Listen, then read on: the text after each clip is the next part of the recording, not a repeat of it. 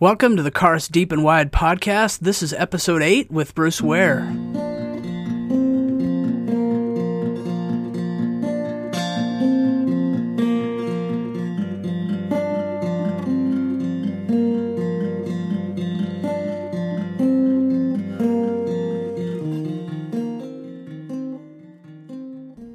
The doctrine of the Trinity is perhaps the most difficult and confusing truth in all of Scripture, yet it stands at the heart of Orthodox Christianity.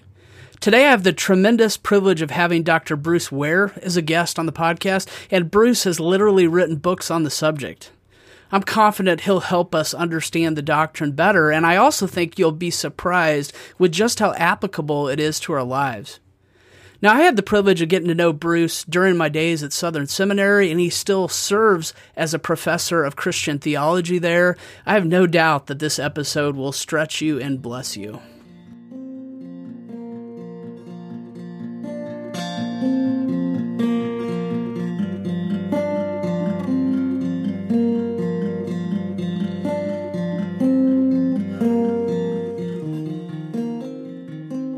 Can you start out by first giving us a basic definition of the doctrine, what we're talking about when we say that God is triune?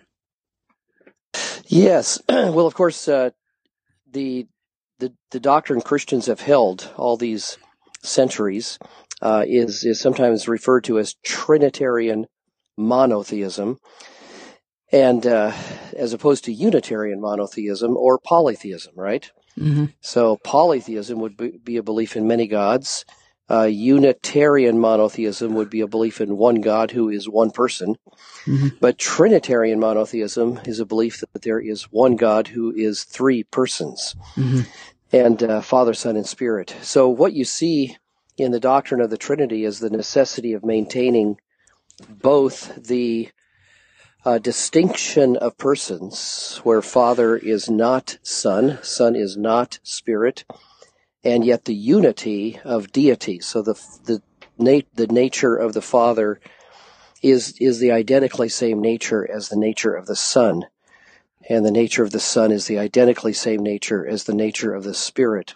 Mm-hmm. So there's one divine nature that is fully possessed and eternally possessed by Father, Son, and Spirit. So Father, Son, and Spirit are co-eternal and co-equal, because each possesses the one undivided divine nature. That's the basic idea of the doctrine. Great. Well, can you help us understand where it's found in Scripture, where you would go to defend the idea, how it's in the Old and New Testaments? Sure. Well, I think you'd start where God started. I mean, I think the pedagogy of God, if you see how he revealed himself, is to begin with monotheism. There is one God. And that is stressed, of course, over and over again in the Old Testament, both because it's true and also because Israel lived in a culture, a broader culture that was polytheistic. Mm-hmm. Every nation that surrounded Israel believed in many gods, but Israel alone affirmed one God, and I think God knew they needed to have that deeply rooted in their understanding. So I think you'd begin with the Bible's teaching on monotheism that mm-hmm. is clearly taught in both Testaments. It's also in the New Testament, right? Yes. You believe that God is one, you do well, says James.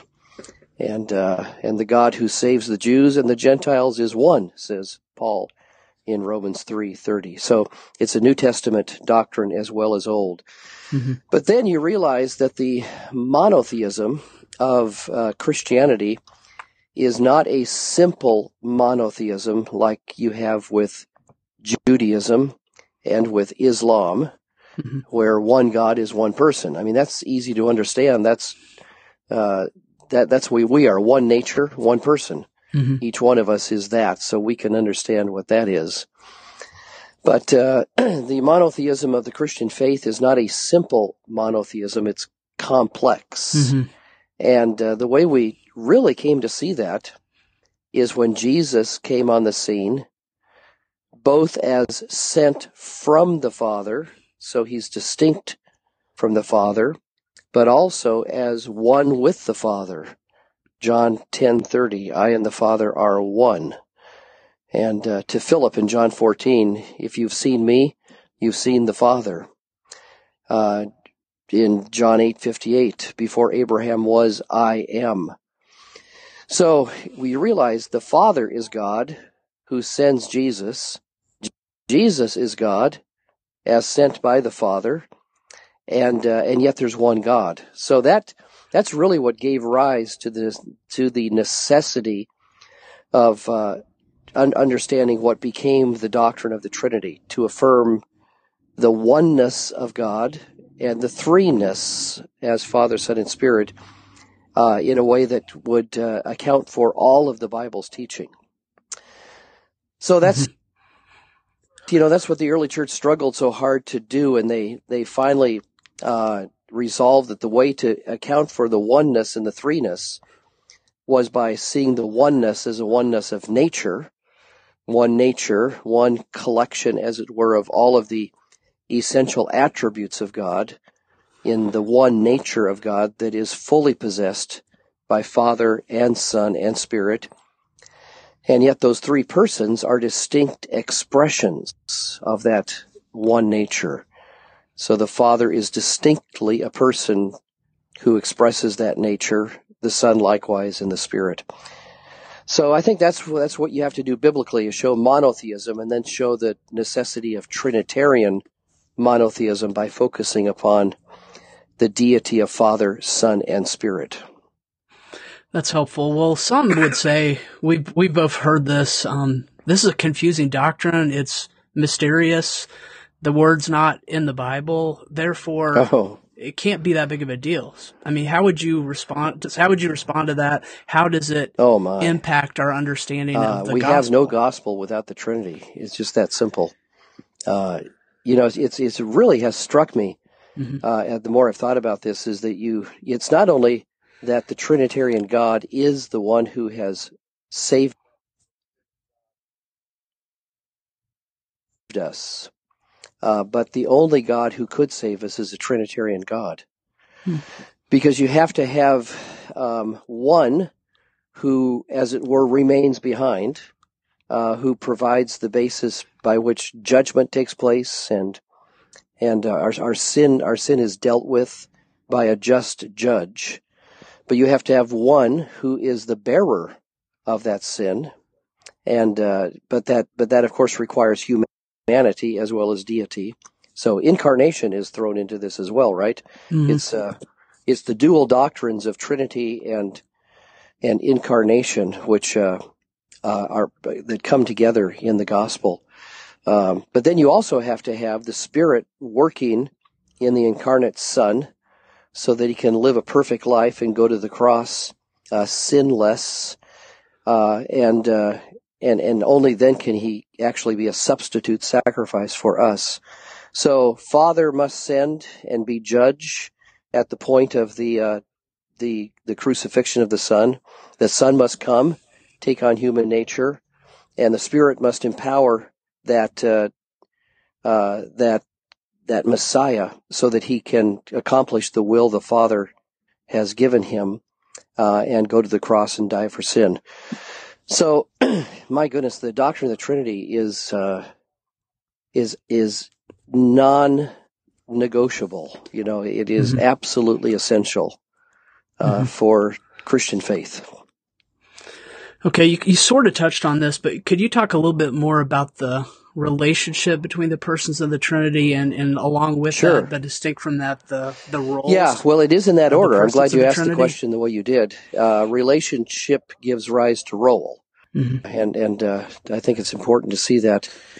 So the names Father, Son, and Spirit are not ad hoc. It's not the case that somewhere in eternity past, these three nondescript Trinitarian persons flipped a coin and decided, that one's going to be the Father, and that one's going to be the Son, and that one's going to be the Spirit, and maybe we'll switch it later. It doesn't work that way. It's rather the Father is the eternal Father of the eternal Son, and Father and Son, themselves are the ones who spirate the Spirit, as it were. And these are eternal relations that really are reflected in what the Nicene Creed and the Constantinople revision of that in 381, what those creedal statements were getting at, was that the Son is eternally begotten by the Father, the Spirit proceeds from the Father. In the West, we added filioque and the Son.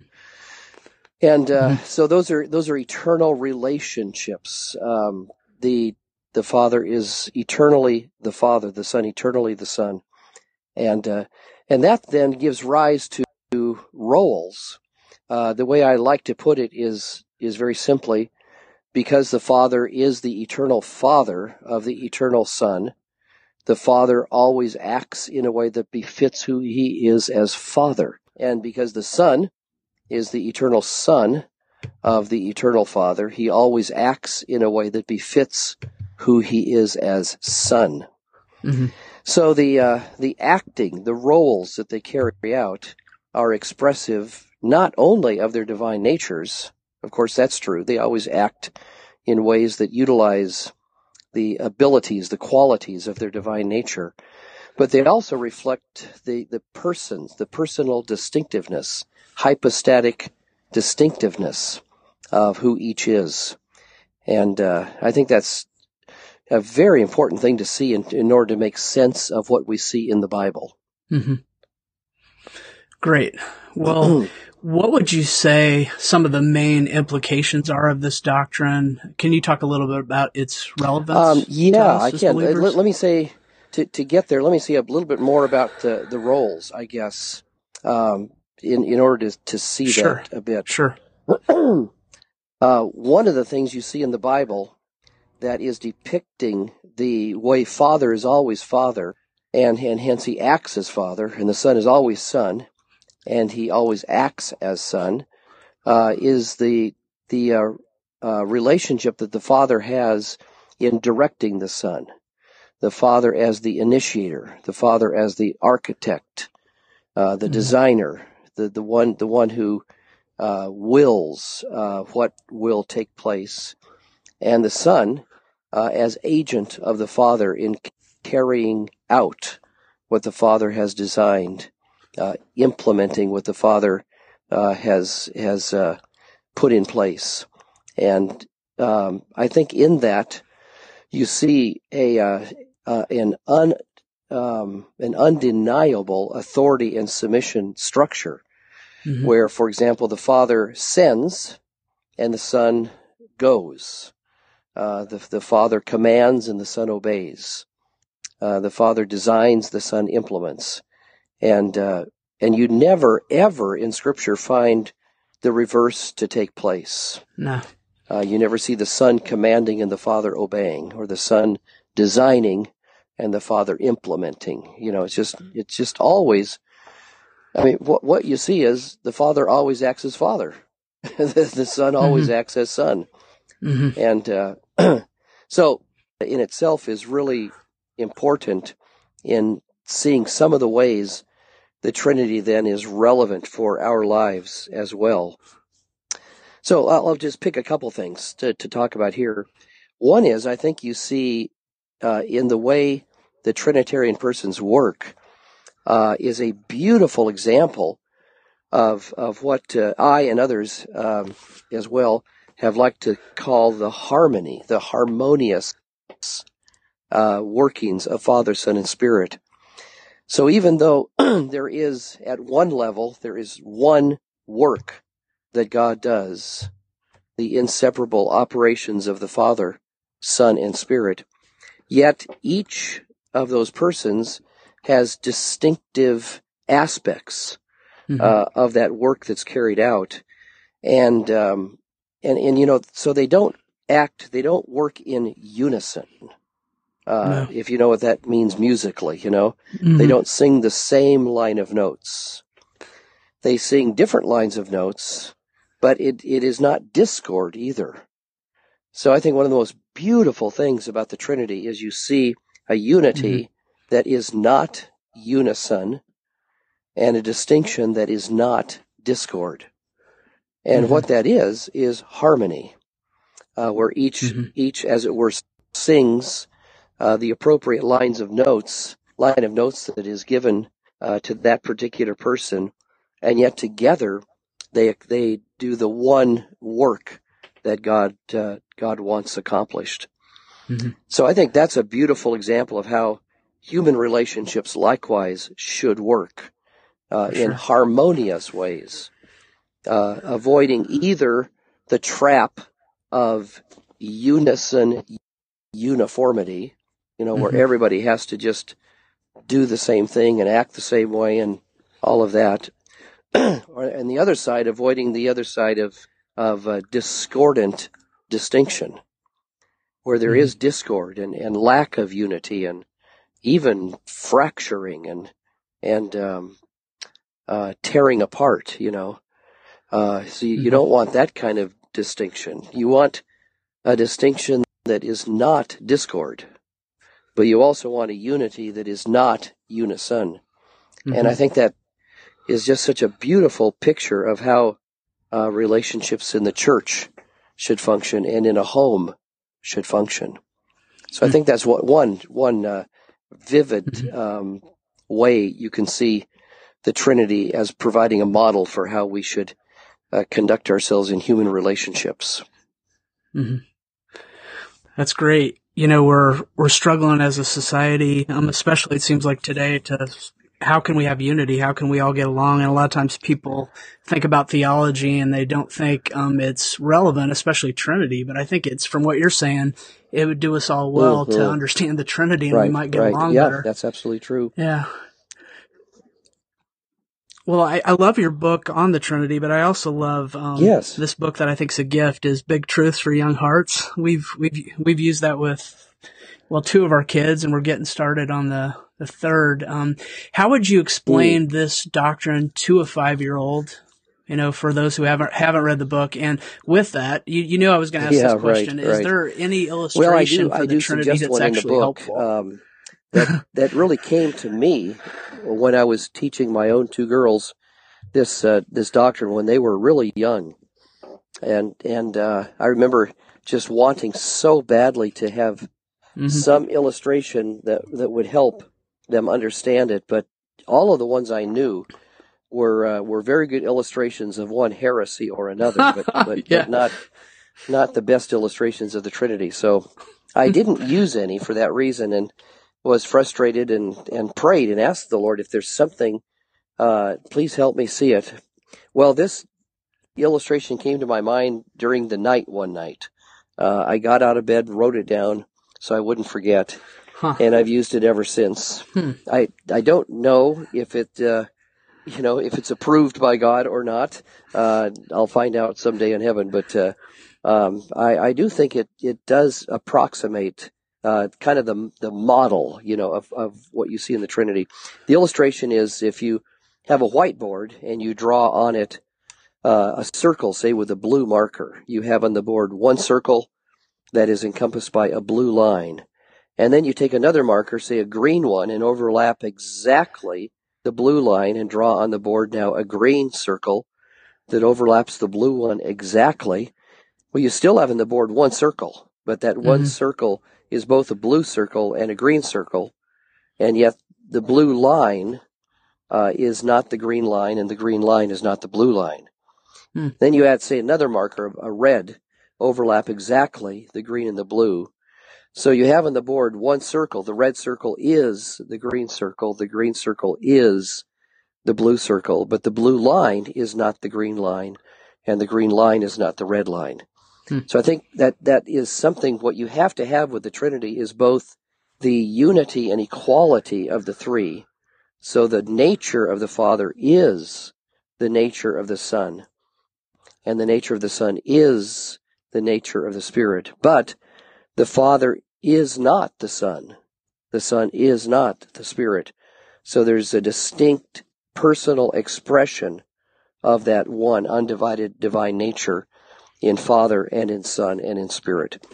So I think that's where the illustration helps, is just get the basic kind of, structure, helpful, as it were.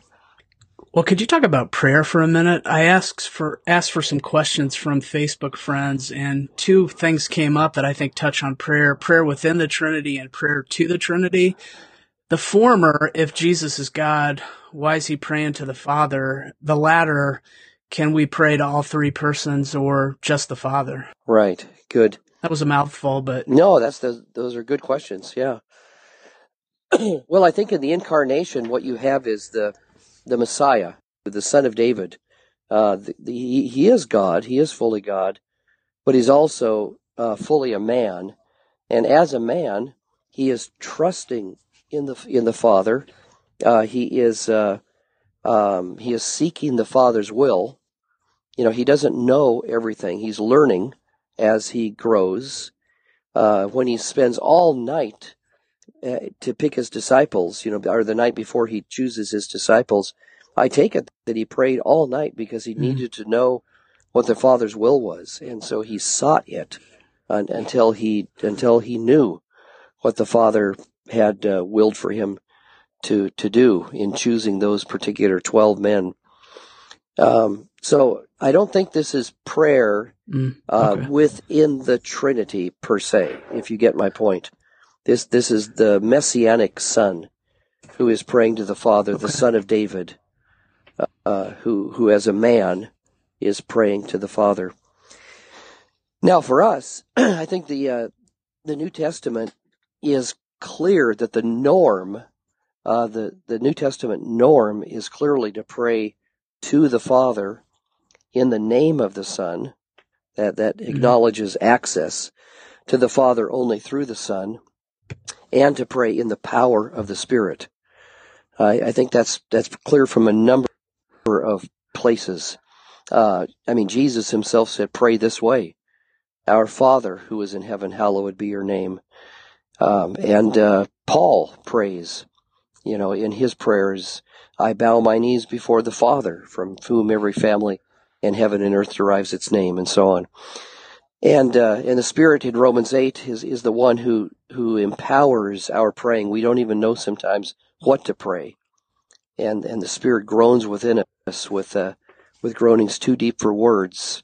I don't think that relates to speaking in tongues. I think it relates to the Spirit at work within us to assist us in bringing to God what should be prayed, and of course we have to go in the name of the Son. Our access, Book of Hebrews makes this clear.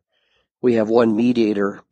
This is 1 Timothy 2:5. We have one mediator between God and man, the man Christ Jesus. And Hebrews speaks of our high priest who is the one who represents us to the Father and opens the pathway for us to go. So prayer to the Father in the name of the Son, in the power of the Spirit, is normative Christian praying. Now you do find in the Bible, in the New Testament, some select instances of praying to the Son. Stephen in Acts 7 looks up and he sees the Lord Jesus, and he says to Jesus, "Receive my spirit." At the very end of the Bible, the next to the last verse, "Come, Lord Jesus." So I think there are times when it's appropriate to focus on your request on the Son. Probably the most rich example in the New Testament of praying to the Son is in 2 Corinthians 12, where Paul, with a thorn in the flesh, prays 3 times to the Lord for the thorn to be removed. And I think that reference to the Lord, it doesn't say the Lord Jesus, but I think Lord is almost always used of the Son of Christ. So I think that's a prayer to the Son, perhaps because in his suffering, he's looking to the Son who suffered so very much for us, and hence he prays to the Son. To my knowledge, there is no instance in the Bible of a prayer to the Spirit. We pray in the Spirit, we pray through the power of the Spirit, but I don't see any instance in the Bible of praying to the Spirit. Doesn't mean that it would be sinful. I'm not saying that. I just am saying we don't see it. We're not encouraged to go in that direction. So, yeah, I think we ought to follow the norm for the most part, but there may be exceptions, with particular. Well, the doctrine of the Trinity, you mentioned this at the beginning, but it's been attacked since the beginning. Can you talk about some ways that's been threatened by heresies and what we stood to lose? And what would you say some of the biggest threats are on the doctrine of the Trinity today?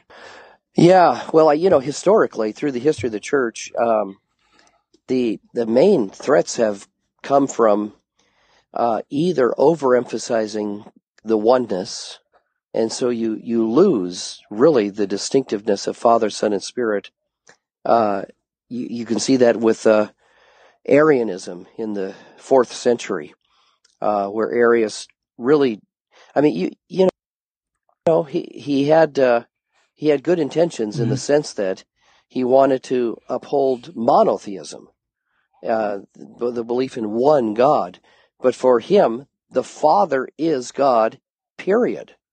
And so you can't speak of the Son as the same God, homoousios, as the word was used in the Nicene Creed.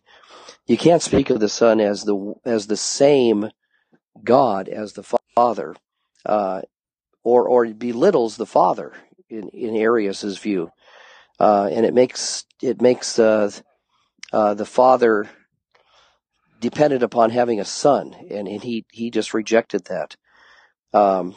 So you have errors that go in the direction of rejecting the threeness, but then you have other errors that go in the direction of affirming threeness but making them into different gods. And so you end up with a kind of polytheistic, or a number of gods that there are in the universe. And so that's the distinctiveness of Trinitarian monotheism, is one God, but three persons. And that just needs to be upheld all the way to our own day with its, we have Jehovah's Witnesses and Mormons who make those same errors. Jehovah's Witnesses, they reject the threeness. And there is one God, Jehovah God, the one God. And then Mormons, they reject the oneness, and they argue for multiple gods, as do so many of the religions of the world. So that in my mind is the real challenge Christians continue to face, is to get the oneness and the threeness right. Biblically, to be biblically faithful to the Bible's teaching that there is one God, and yet the Father, Son, and Spirit each is fully God. Mm-hmm. Well, let's talk just a little bit then about Islam. The relationship between Islam and Christianity is talked about quite a bit today, and some would say, hey, we're all talking to the same God with different names. How would you respond to that? But how does the Trinity get caught up in all that, would you say? Yeah, it's a very interesting discussion. Of course, there's a level at which we're talking about, the subject is deity, as we talk with a Muslim. But are we talking about the same God? And the answer is no, absolutely no, because the only God that there is the one God who is Father, Son, and Spirit.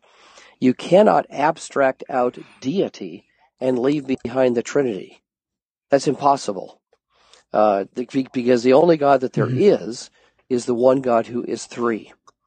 And then furthermore, I just think there are passages of Scripture that should resonate with Christian people that help us realize how wrong it is to think of Allah without a son. For example, in John 5:23, Jesus says that all will honor the Son even as they honor the Father. He who does not honor the Son does not honor the Father who sent him. I mean, those are really sobering words in this discussion these days. For sure. On the topic of, is the God of Islam the same as the God of Christians? And the answer is no. If they don't honor the Son, they do not honor God, the Father who sent him. And so we have to realize the Trinity is essential to deity. essential to a correct understanding of who God is. There is no God that is not Father, Son, and Spirit. That is who the true God is. So, we can talk about similar characteristics and things like that, but ultimately, we're not talking about the same conception of God. Mm-hmm. That's helpful. Well, I hear there's some controversy over the Trinity today, and you've kind of been brought into the center of that. Can you help us understand what's going on? What are people saying? What's your view? Why does all this even matter? Well, it's hard for me to summarize what's going on, Kevin, because a lot of things are going on. So but I think probably at the heart of it is a question of whether or not the view that I have articulated, and Wayne Grudem is another, is faithful to the ecumenical creedal statements of the Church. And I would argue that they are that our view is faithful to them. I mean, I hold everything that's in Nicaea and Constantinople and Chalcedon in Christology.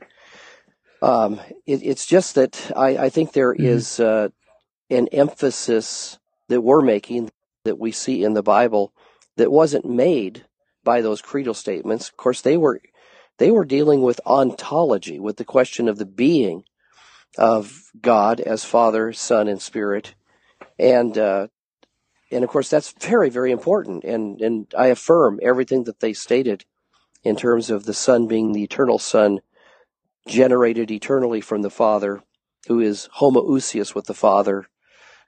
Amen to all of that. But there's also in the Scriptures not only the ontology of the eternal Son, but the functioning of the Father and the Son and the Spirit. And at that level, I think all that we are doing is amplifying or extending the very notions that are in Nicaea, because the Father is the eternal Father of the eternal Son, because the Father eternally begets the Son. Because of that, the Father always functions as Father. That's really all we're saying. And yet some are finding this to be a denial of Nicaea and out of line with the Orthodox tradition. I'm sorry, I just don't agree with that. I don't see how saying something that fits beautifully with what they said, that is also taught in the Bible, is a problem. I mean, the early creeds didn't talk about justification by faith. Goodness, are you a heretic to introduce that biblical idea if it's not in the Nicene Creed? I just don't understand this logic. So it is an understanding of the functioning of Father, Son, and Spirit that I believe flows just naturally and directly and biblically, when you look at all of the evidence in the Bible, flows biblically out of the reality of the ontology of Father, Son, and Spirit, being the one God, but as the Father begets the Son, and Father and Son bring forth the Spirit. Okay, that is helpful. Just want to thank you so much for being a guest on this podcast, and it's been a blessing to get to know you and just be blessed by your teaching for quite a few years now. So thank you so much. Well, you're welcome, Kevin. You're a blessing to me. I'll tell you, I'm so grateful for the ministry that you're doing in Columbia, and for your faithfulness to Christ and to your family. And I just pray the Lord will continue to bless you and your church greatly. Thank you so much.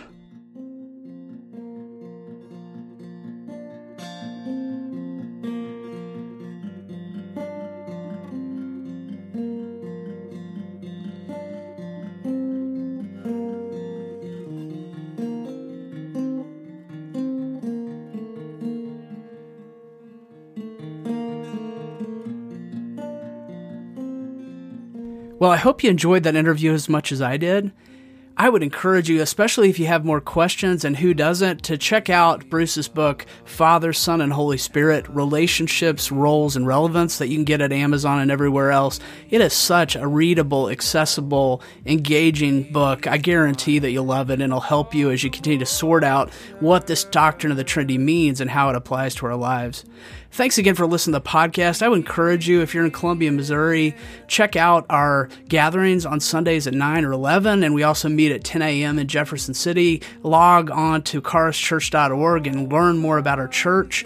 Thanks so much for listening, and I'll see you next time. My God, I feel your hand upon, I feel your hand upon my shoulder.